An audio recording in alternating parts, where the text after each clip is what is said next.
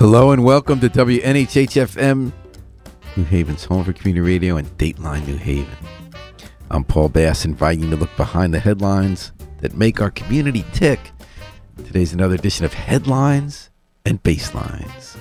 Stories from the New Haven Independent and other media outlets about New Haven, a little commentary on them, and then some music inspired by the news.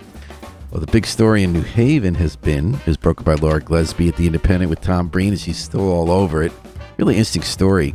Here's what the official headlines have been so far. Official placed on leave after reporting, quote, questionable, close quote, immigrant marriages to feds. Second headline.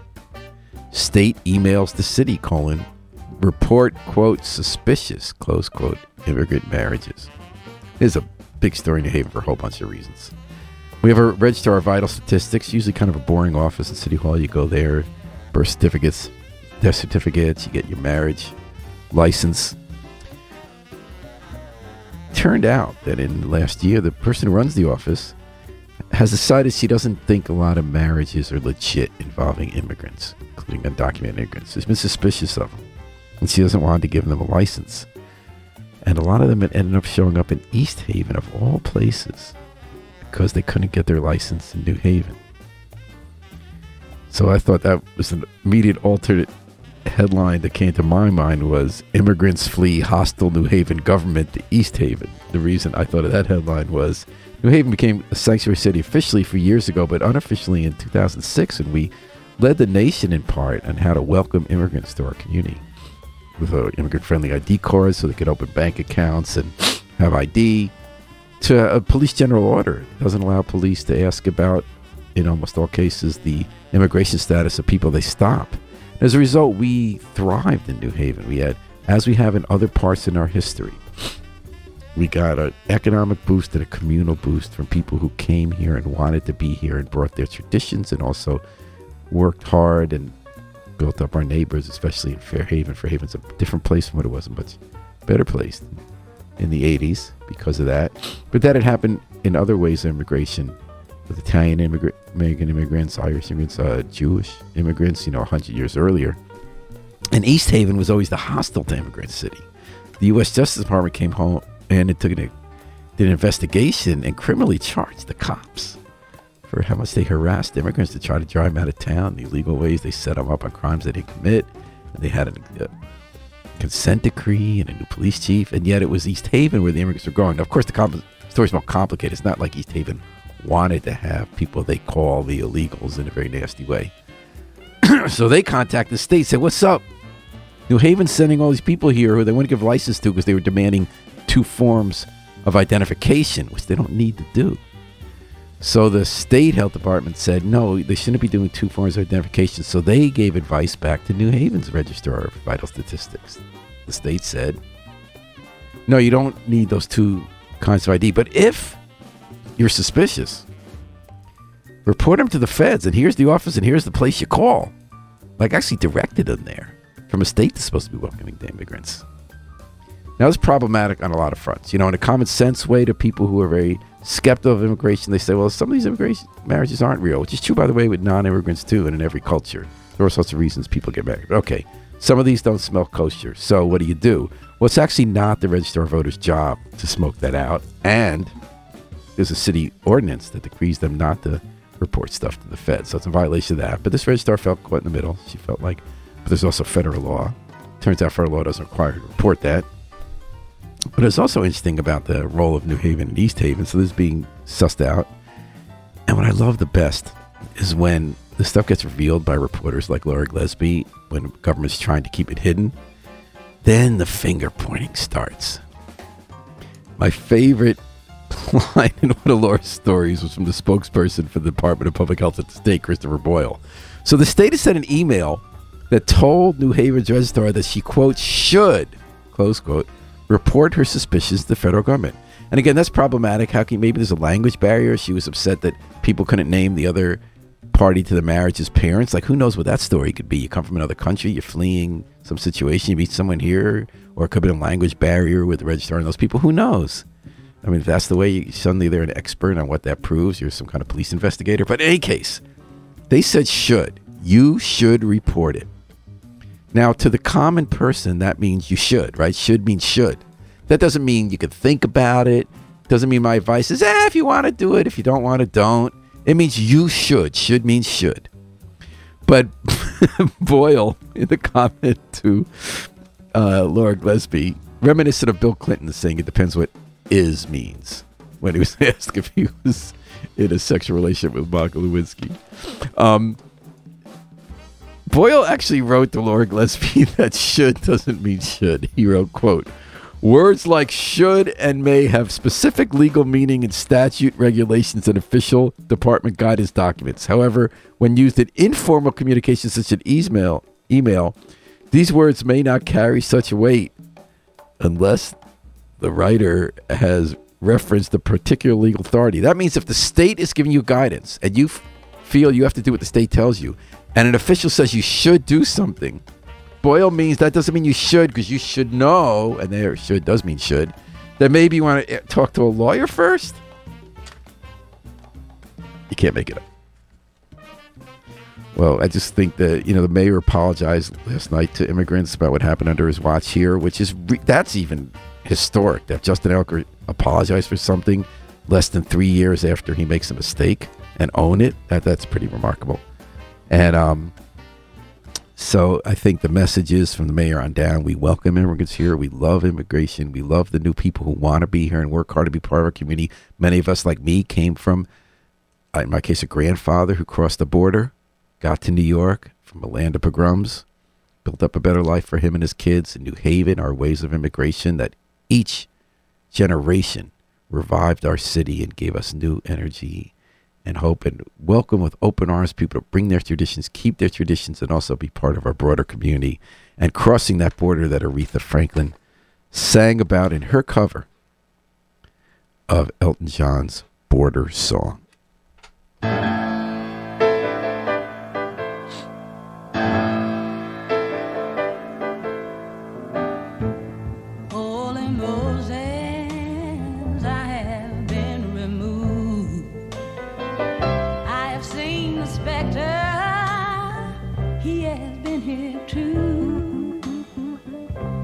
Cousin from down the line, random people who ain't my kind.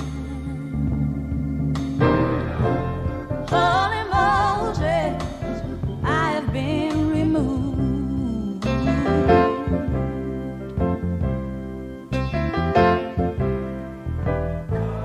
Holy Moses, I have been deceived.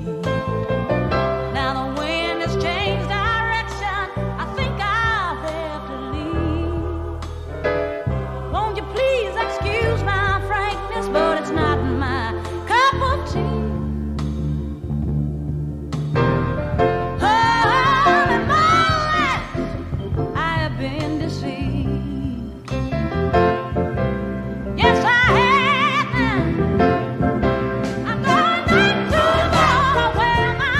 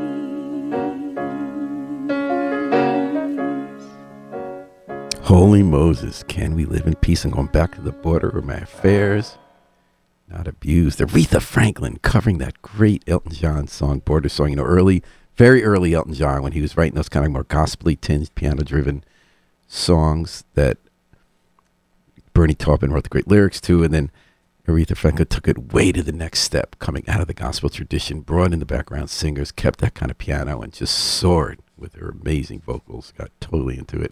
And that's in honor of the waves of immigrants we continue to welcome in New Haven, despite this latest blip with what happened with, that we're still trying to get the bottom of, with immigrant marriages and the vital statistics reporting people. The feds is the exact opposite of how we approach immigration in our city of New Haven. You think, like in that song, about the bravery of people who flee horrible conditions in other countries and come to America seeking hope. And of course, there are complicated questions about what are the rules when you let people in? How do you ensure everybody's safety? But by and large, the immigration story is a success story of why the United States, at least to this point, has thrived for centuries as a land of hope and opportunity and diversity that kind of makes us stronger. Way to go, Aretha. This is Headlines and Basslines, WNHH FM, New Haven's home for community radio. Here's another headline from the week. This doesn't sound so monumental, does? Of course it is. Grad union reaches tentative contract with Yale. Someone reached a contract, huh? What about peace breaks out? That's my alternative headline. Since 1992, graduate student teachers at Yale have organized to try to get a union. And this happened all over the country, where they say we're workers too. We're kind of exploited cheap labor by this wealthy university. This happened at Columbia, Harvard, all sorts of campuses. And for most of those years, those 31 years since 1992, they've been marching. They've been out making their case, going hunger strikes, get celebrities to campus, take over Barney Plaza, get the state's leading Democratic politicians to march with them, put the pressure on Yale, call attention, and they kept falling short, not getting enough signatures to get a union election. Then they would regroup, new strategy. They'd get a partial election, lose that, win some of it, then lose before the National Labor Relations Board. They kept plugging. And it was always out in public, was always accusing Yale of terrible things. Yale dug their heels in, went back to their anti-union past that got them in such trouble with the dining hall workers and the clerical workers that they eventually lost on and had to follow the law and deal with respect to unions. And then something odd happened last year. All of a sudden, the Graduate Student Teachers Union, now called Local 33 of the Federation of University Workers, or Unite Here, they won, but there was no march right before that. I mean, they were shutting down the streets of New Haven. They were getting national press coverage. All of a sudden, they did nothing. Something happened, and Yale didn't fight them, and they got in. And then even more remarkably, because Yale's history is, okay, if you got the union in, you're going to have to fight again, and we're going to break the law left and right until you make a stop to not negotiate in good faith. They struck a contract, and it seems pretty good. 15% pay bump, dental care. And right before that, the old tactic is before you reach a contract, you have strikes for pressure. Like, look at the successful strike of the UAW at all the car plants, vehicle plants. There wasn't a peep. And they weren't really putting out a big peep on this. The message got out on X, and Yash Roy, the Independence reporter, quickly got it up on the Independent with Don Breen, and all of a sudden we found out. But there was no controversy, no march.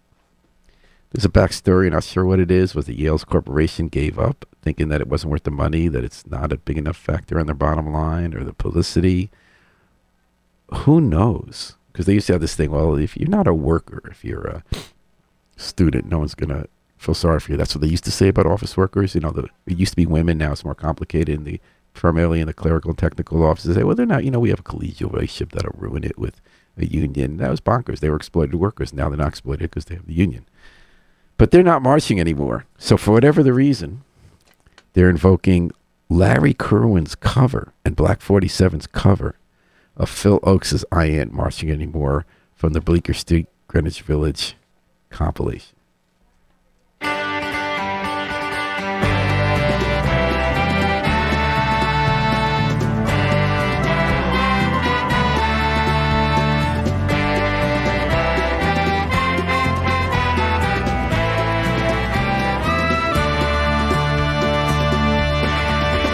I marched to the Battle of of New Orleans at the end of the early British War.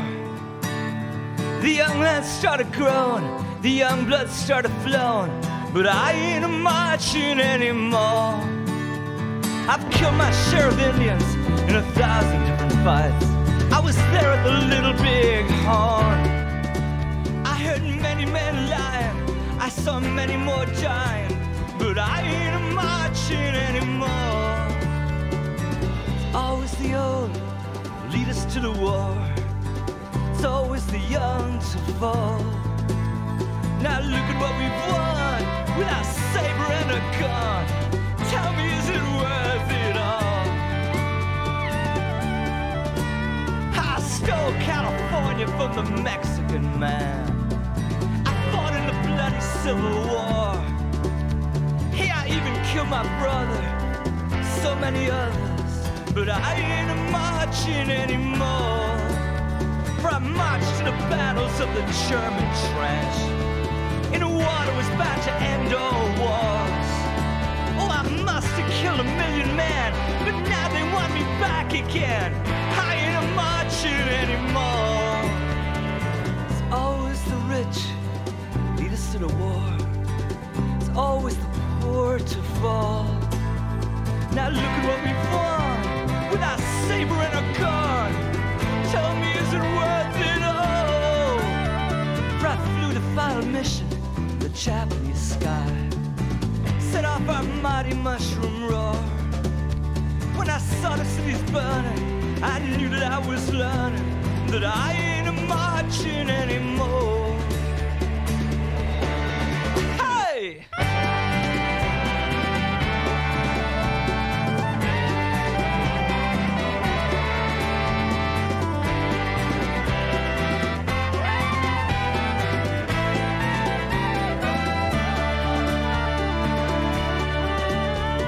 Senators are screaming when they close the Air Force Base.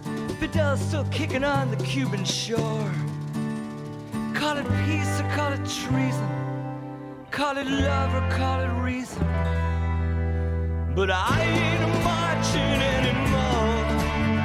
No, I ain't a marching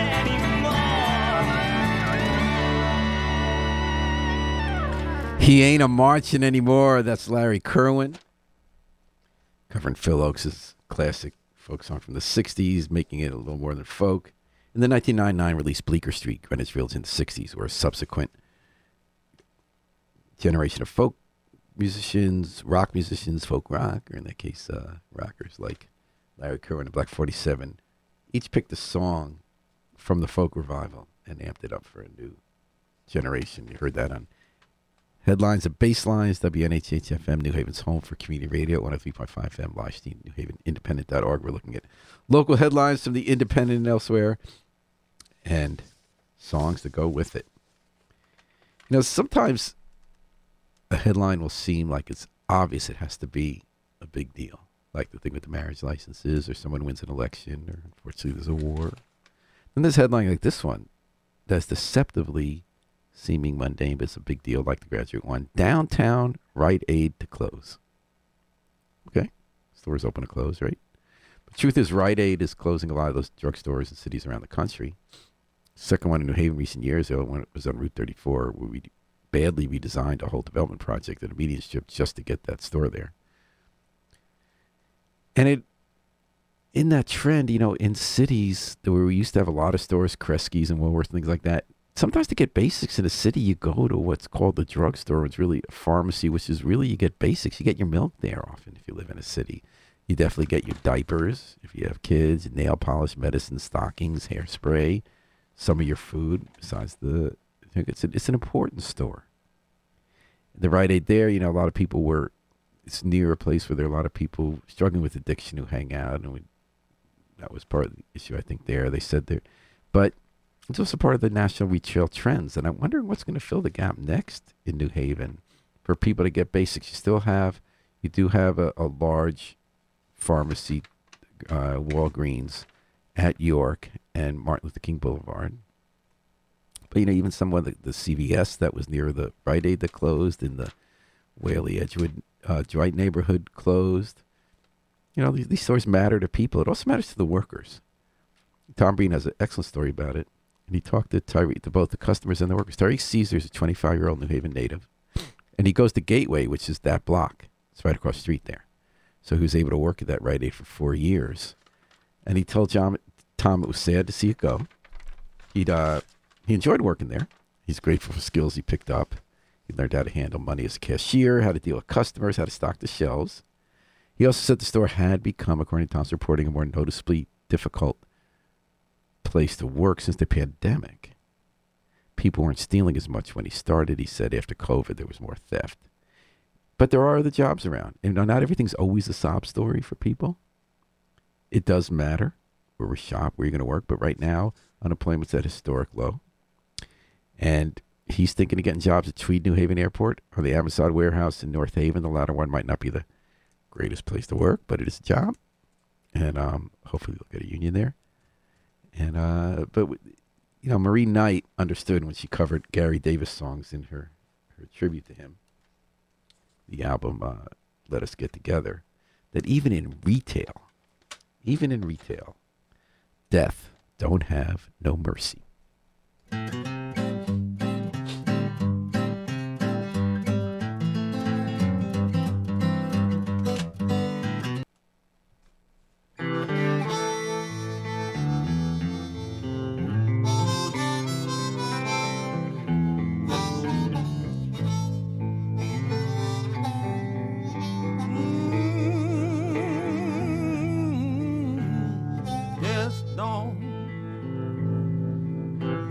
No mercy in this land.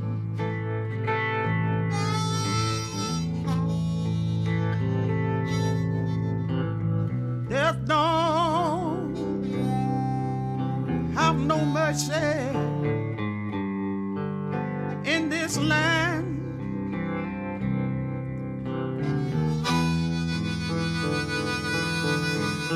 He'll come to your house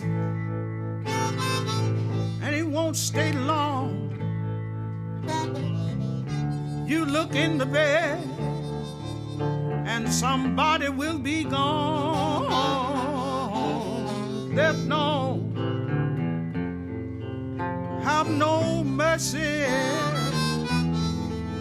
in this land.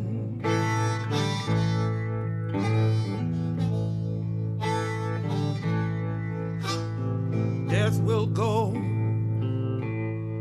into any family in this land.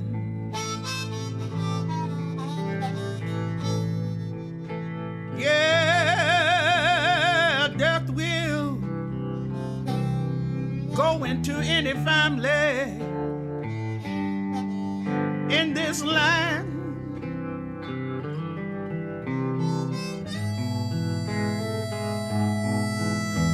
He'll come to your house and he won't stay long. You look in the bed and the family will be gone. Death goes to any family in this land.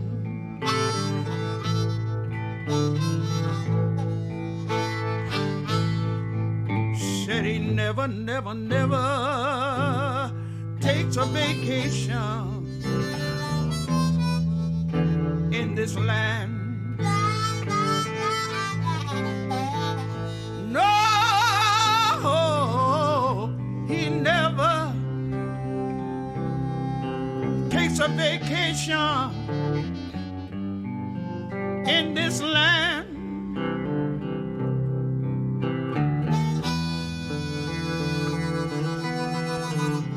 He'll come to your house, won't stay very long. Boy, you look in the bed and your mother is gone. Death never takes a vacation in this land.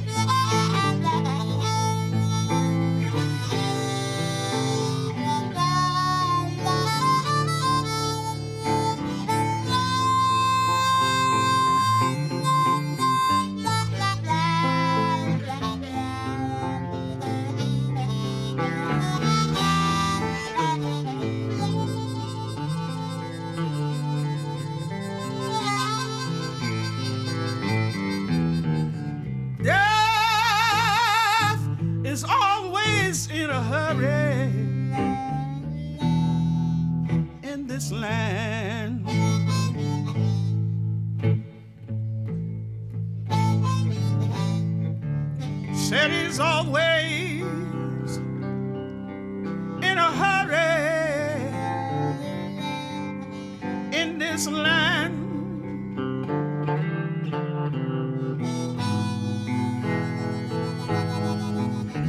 He'll come to your house and he won't stay very long. You look in the bed and your family is gone. Death is always in a hurry in this land.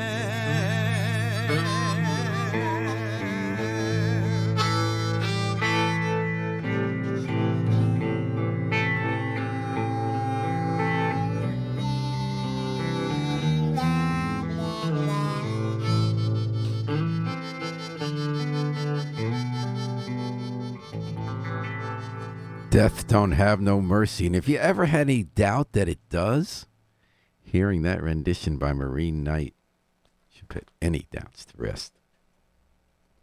That was from her album of Reverend Gary Davis songs, reinterpreted. I was a gospel singer turned soul singer. This was it was a revival of her career. And Larry Campbell, the guitarist, set the stage there by taking the Gary Davis finger-picking style, was acoustic ragtime, was kind of steady, upbeat, turning it into something much darker with electric guitar and special effects and going deeper on the bass notes to set the stage like you're in a graveyard late at night. And then Mary Knight belts it out from her soul as though death is lurking around every grainstone, every darkened corner. Then when she takes the break and Kim Harris picks up the harmonica, all the spirits were flying, who knows where, and death did not have any mercy. Here on Headlines and Basslines. WNHH FM, New Haven's home for community radio, 103.5 FM, live streamed at NewHavenIndependent.org. Headlines from the New Haven Independent. Here's one that got my goat, a true crime headline, the true crime headline of the week. Yale's tree cutting golf course renovation plans okayed by Nora Grace Flood. Actually, another headline could have been Yale kills 1,000 trees. Yale's taking down 1,000 to 1,500 mature trees on 200 acres of its fairways and tees at the golf course in Upper Westville. But just think about that. That's mass murder. And they said they're replanting trees and shrubs who by the time our grandchildren are grown up might start looking a little bit like what they tore down, and maybe reviving some of the ecosystem they're destroying. There's already flooding in that neighborhood. That's it's not complete open space golf courses. They do destroy important wetlands and open spaces, but they are such sponges and important parts of our ecosystem, the underwater system, where different kinds of plant life communicate through the mushroom, kind of the fungi, and just the beauty of it and the shade. I just can't believe they got away with it. Yale New Haven Hospital. You know what gets me? It's a liberal university, right? They claim they care about climate change. I mean, this is an easy one. Some of the climate change stuff is tough. Turns out, these wind farms that there were billions of dollars planned to build in the East Coast are not happening. It's not because anyone's being evil. It's kind of tough to make it happen sometimes. And stuff doesn't work out the way you think, or there are byproducts to create the lithium parts or others that become part of the electric vehicles or battery-operated grids and create their own pollution. And you got to make it work right. There's not always heroes and villains, but this is straight-out villain. This straight-out, they want to have a place to look a certain way for when a few other people playing golf and destroy the environment around them. If you can't do that with climate change, I don't want to hear any other than noise of what you're talking about, or carbon offsets or whatever else. So at least for Yale and New Haven, climate change, as Bob Dylan might say, is at the very least tangled up in blue.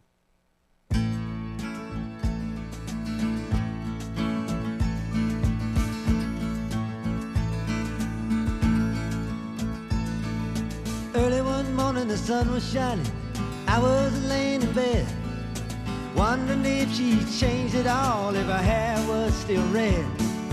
Her folks, they said our lives together sure was gonna be rough. They never did like Mama's homemade dress, Papa's bank book wasn't big enough, and And I was standing on the side of the road, rain falling on my shoes. Heading out for the East Coast, Lord knows I paid some dues getting through. Tangled up in blue.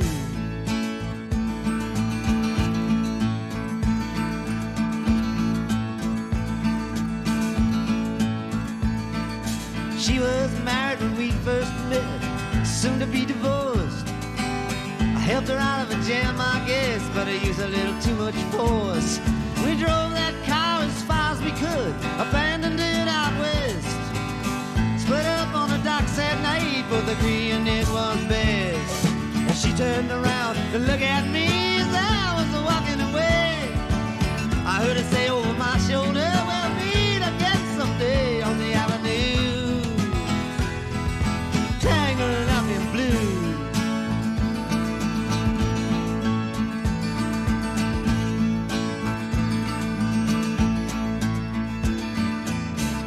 Job in the great North Woods, working as a cook for a spell. But I never did like it all that much, and one day the axe just fell. So I drifted down to New Orleans, where lucky with a be employed, working for a while on a fishing boat right outside of Delacroix. But all the while I was alone, the past was close behind. I seen a lot of women, but she never escaped my mind, and I just grew blue.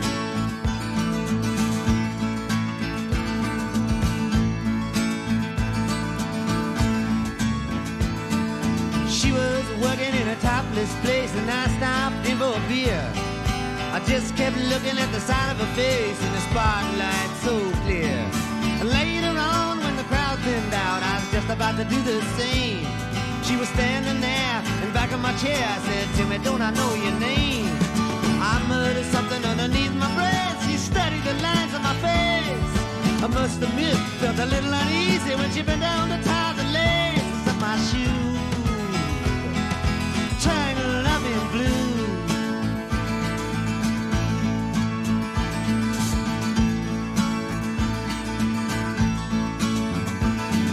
She lit a burner on the stove and offered me a pipe. I thought you'd never say hello, she said, you look like a silent type.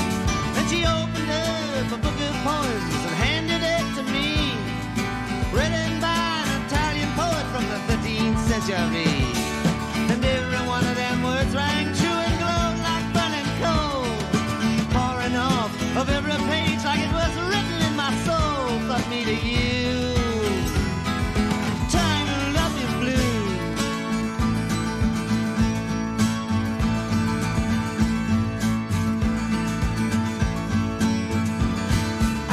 With him on Montague Street, the basement down the stairs. There was music in the cafes at night and revolution in the air. Then he started into dealing with slaves, and something inside of him died. She had to sell everything she owned and froze up inside. And when it finally, the bottom fell out, I became withdrawn. The only thing I knew how to do was to keep on keeping on like a bird that flew.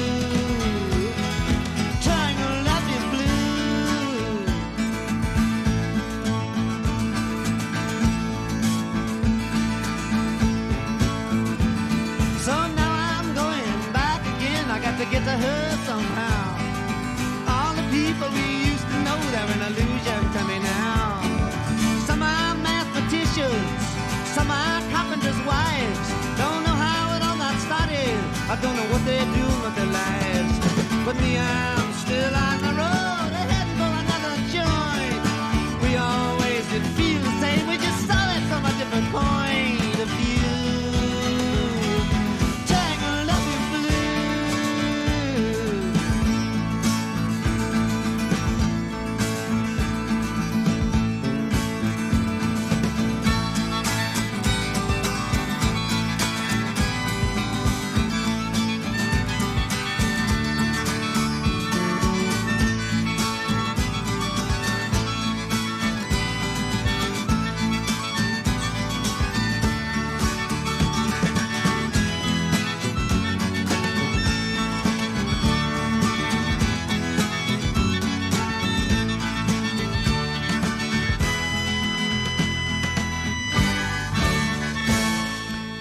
We always did feel the same. We just saw from a different point of view. Like Yale says they care about climate change, get millions and millions of dollars for research and institutes, and then they just go whack down 1,000 mature trees or 1,500 at their golf course. That's Bob Dylan from his seminal album, Blood on the Tracks, Tangled Up in Blue, and Mother Blue Yale. That's where climate change is tangled up in New Haven right now. Headlines at Basslines, 103.5 FM, live stream, newhavenindependent.org. This is WNHH, New Haven's home for community radio. Here's another headline. State Representative Juan Candelaria named president-elect of the National Hispanic Caucus of State Legislators. Juan represents the 95th District in New Haven. It's a diverse district. He's been in the state legislature 20 years. He doesn't always make headlines like that. He's a team player. He's a long-distance runner. You know, people say they dump on people like me in politics for too long. But there's another tradition of people who kind of do the hard work, and they don't always call attention to themselves. And try to just make good legislation happen and advocate for constituents. And I think Juan's been a part of that as a team of his party in the legislature, trying to get good legislation passed. He did stuff, everything from like women's menstrual products, trying to get the taxes off of that, to caring about what happens with immigrants, like we talked about lately, to rallying everyone for aid for Puerto Rico after the hurricane. He also, to stay in that long, so he gets a perspective of how his constituency changes and how government responds to that. I think that's a good role for him at the National Hispanic Caucus State Legislators. First of all, bring some of that home. Fastest growing group in America is Latinos, fastest growing voting population. And as I'm sure he knows better than anyone, you can't make assumptions. You know, Hispanics, like any other group, have many communities within its community who have very different values, voting patterns. And it was a myth to say that just because they're not white, they always vote Democrat, right? We see more and more that the Hispanic votes can be split between Democrats and Republicans.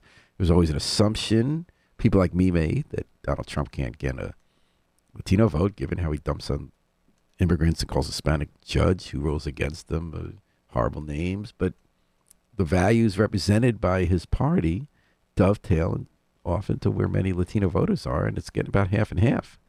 You notice that with Juan Candelaria is a proud Democrat and stands up for progressive issues. And it was interesting, he was co-sponsor for the bill to not use the word Latinx in official government documents. And that happened in some other states, too. That was one of those times when Juan did make some national press coverage. I think that was one of those dividing line issues, because it's often the culture war, right, where there might be a sense that sort of stuff's being forced on people to change their cultures or values, whether that's accurate or not, or unfairly portrayed or not. Latinx was seen as an elite, often white university concept, as well as activist and left-wing, including left-wing Latinos pressing that change. And there was a real backlash to that among Latino voters, and that became the kind of issue that peeled voters away from Democrats. And again, long discussion about whether it's fair, accurate, or not to say which party really cares about working people and when they kind of sell them out. I think they both kind of do often have fake rhetoric. But Juan was on top of where those trends goes, and he'll be more on top of that as it goes forward. And part of that's about when you grow up, and then when you get older as an adult and you're doing the same work over time, stuff gets more complicated. It's so much simpler when you're younger. Who's good, who's bad, how you fix a problem. And Bob Dylan sang about that in a song that was covered in that Greenwich Village 1999 album I was telling you about, where a new generation reinterpreted rockers' old folk songs. And one of Dylan's classic songs is My Back Pages, that talks about that. As the way you get older, you don't know as much as you think you know. I can attest to that in a big way. So Marshall Crenshaw did a Birds-like version of My Back Pages in that 1999 album, and here it is.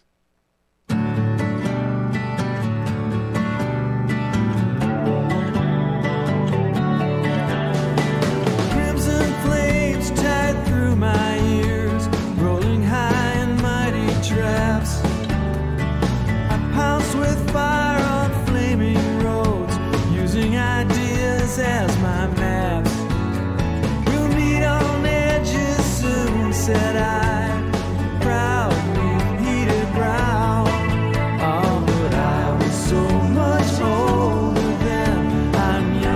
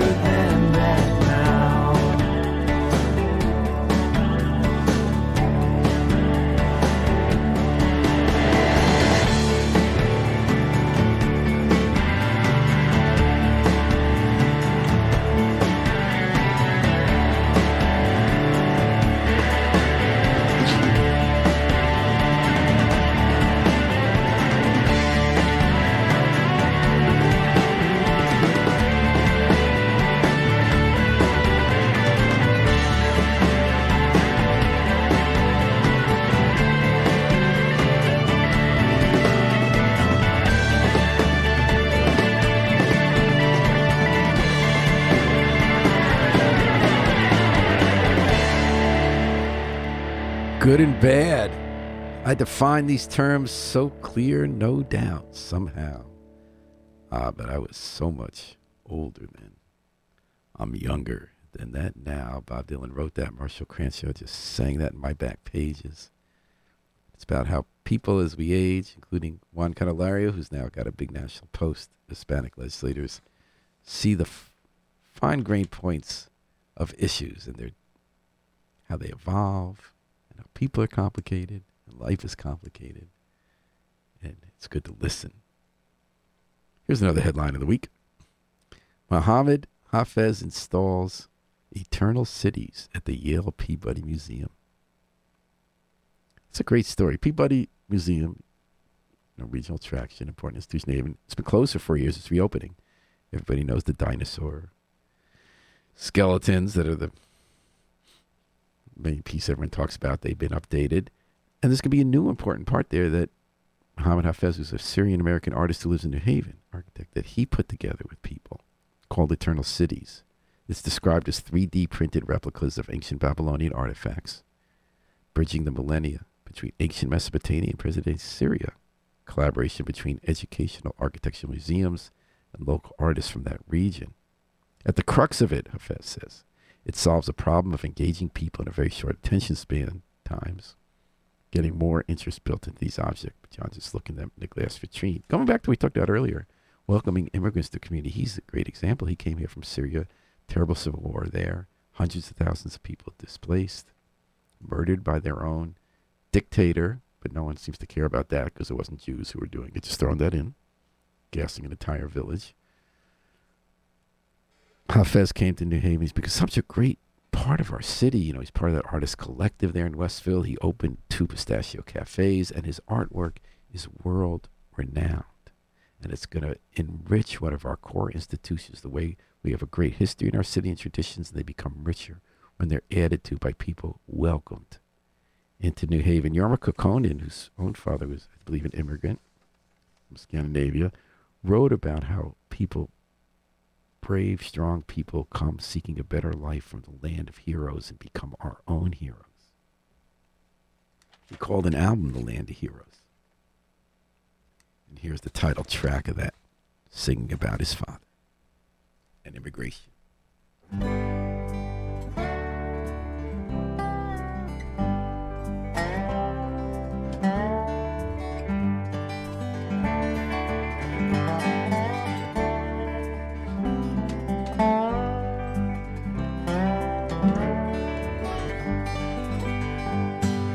Fathers to this country came 100 years ago, hopes that all their children would be free. And in their time they lived and died, kept their hopes wrapped up inside, till their dreams found themselves in me. Now I'm sitting on the crossroads, looking down the line, wondering which old highway calls my name. While I pause, my wanderer's blood moves me on my way. My destiny is still a living dream. A young man in the 60s, anything could be. A world that opened, flowering wild and free. Burst in flame, played the game, almost tried to go insane, till the simple path cried out to me. Now I'm sitting on the crossroad, looking down the line, wondering which old highway calls my name. While I pause, my wanderer's blood moves me on my way. My destiny is still a living dream.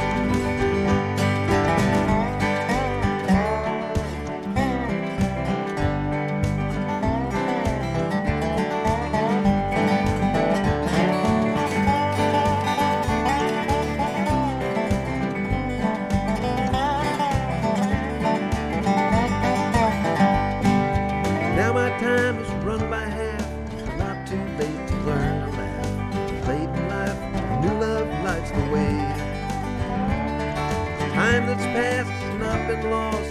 Sorrow is a fleeting ghost. Together we can still enjoy the day. Now we're sitting on the crossroads, looking down the line, wondering which old highway calls our name.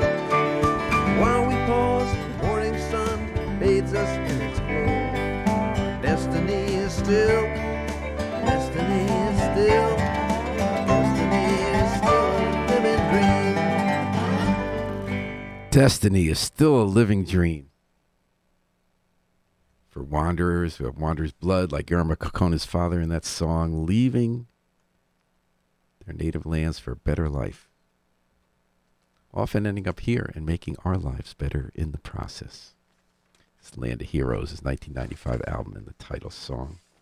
One more song I'd like, one more headline I'd like, a pair of headlines out of story The Independent broke. It has been carrying this week with Jake Dressler and Laura Gillespie and Tom Breen. Hundreds rally for Palestine. Menorah climbing denounces anti-Semitic desecration. What happens this weekend? You know, every weekend there's a big march from people who are rallying for Palestinian freedom and to stop Israel's response, massive bombardment in response to the October 7th attacks by Hamas and devastating Gaza and uprooting now millions of people and destroying a lot. Controversial times, big marches. They take place in different cities in Connecticut. This week, hundreds came to New Haven. And Jake Dressler was there. He writes for The Independent sometimes that he got a video of a guy, one of the protesters in a keffiyeh, climbing the menorah on the green and planting a Palestinian flag. Some of the people around him, fellow demonstrators, realized that's not going to look good because this is a period now where everyone's trying to pick a viral moment, quick clip out of context of anything one says, like a university president who's set up to sound like they're supporting genocide, even though they never would, and then they lose their jobs. In this case, Jake's video did go viral, and his fellow demonstrator said, the guy in the menorah, is going to look bad. Don't do this, it's going to look bad. They quickly got it down, but the video captured it. So then leaders of the Jewish community and some politicians came saying, we denounce this anti-Semitic. We speak out against hateful acts. It's obviously not a hate crime, but it's, something that, in my opinion, was a revelation about how it's true that anti-Zionism does not philosophically mean the same thing as anti-Semitism. But so often it does in practice, I believe, when people are focusing on Jews as Jews and being against Jews. And Hanukkah's about Jews. And this was about desecrating a Jewish symbol. I don't think Jewish people feel strongly about it as do like when other religions, sometimes you desecrate a symbol, that means death in response. But, it was not the biggest thing that's happened in this. As I said, people on both sides, I believe, try to take viral moments to encapsulate thousands of years of history and bitter rivalry and injustice and distill them into Manichaean views of evil on one side, all right on the other. But beyond that, obviously, I'm hoping with all our traditions and all our viral moments and all our holidays like Hanukkah, we interpret them to find a path out of the violence, out of the hatred, toward love and reconciliation and peace, which is hard fought and hard won. It's not a Hallmark card that you just print. And part of it, I do believe, is a choice of how we interpret history and stories and traditions, because we can always find reasons to feel scared of other people or to hate other people or to carry legitimate grudges and sometimes illegitimate ones. And how do we interpret Hanukkah, which is a history that could be, a holiday's history could be used to justify violence and taking over the people, or it could be justified as seeing the light in each other's eyes of people who are all representing all facets of humanity, and we are here with a common purpose to love each other and live in peace. And Mark Cohn, I played this last week too, he took the classic Hanukkah song we sing every night as we light the menorah, because we're in Hanukkah now, Ma'atzor, translated as Rock of Ages in English, not exact translation, but, and he took that interpretation, in my opinion, for that loving, peaceful, light interpretation. So let's hear Mark Cohen's version with the prayer that we get through this horrible time and toward a more loving time.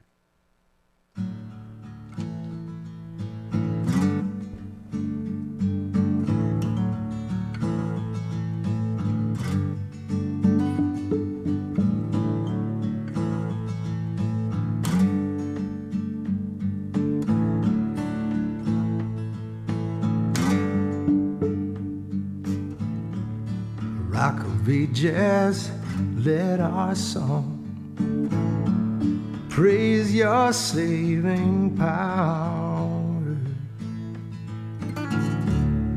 Thou amidst the raging foes, you were our sheltering tower, our sheltering tower.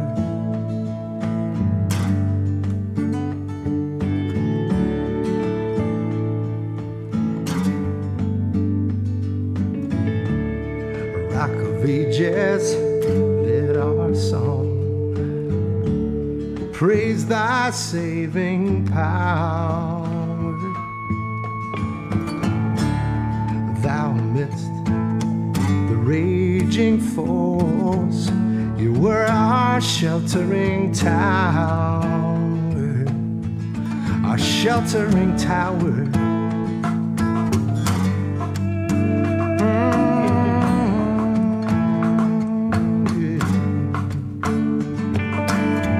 Furious they assailed us, but thine arm availed us, and thy word broke their sword when our own strength failed us, and your word broke their sword when our own strength failed.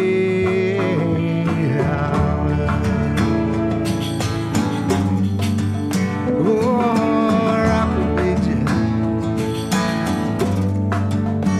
Oh, yeah.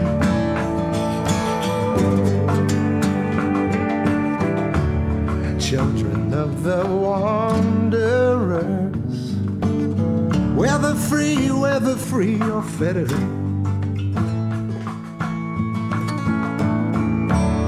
wake the echoes of the songs where you may be scattered, where you may be scattered. All right.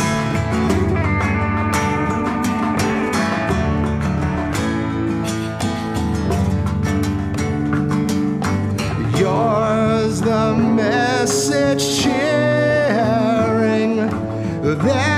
that the time is nearing, which will see all men free and tyrants disappearing.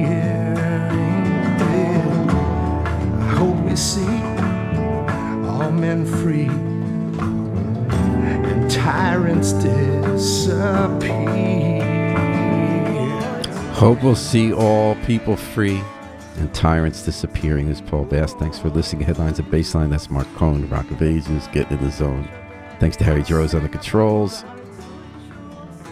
This is Paul Bass inviting you to fly with us free all day and all night at WNHH, New Haven's home at 103.5 FM. La, la, la, la, la, la.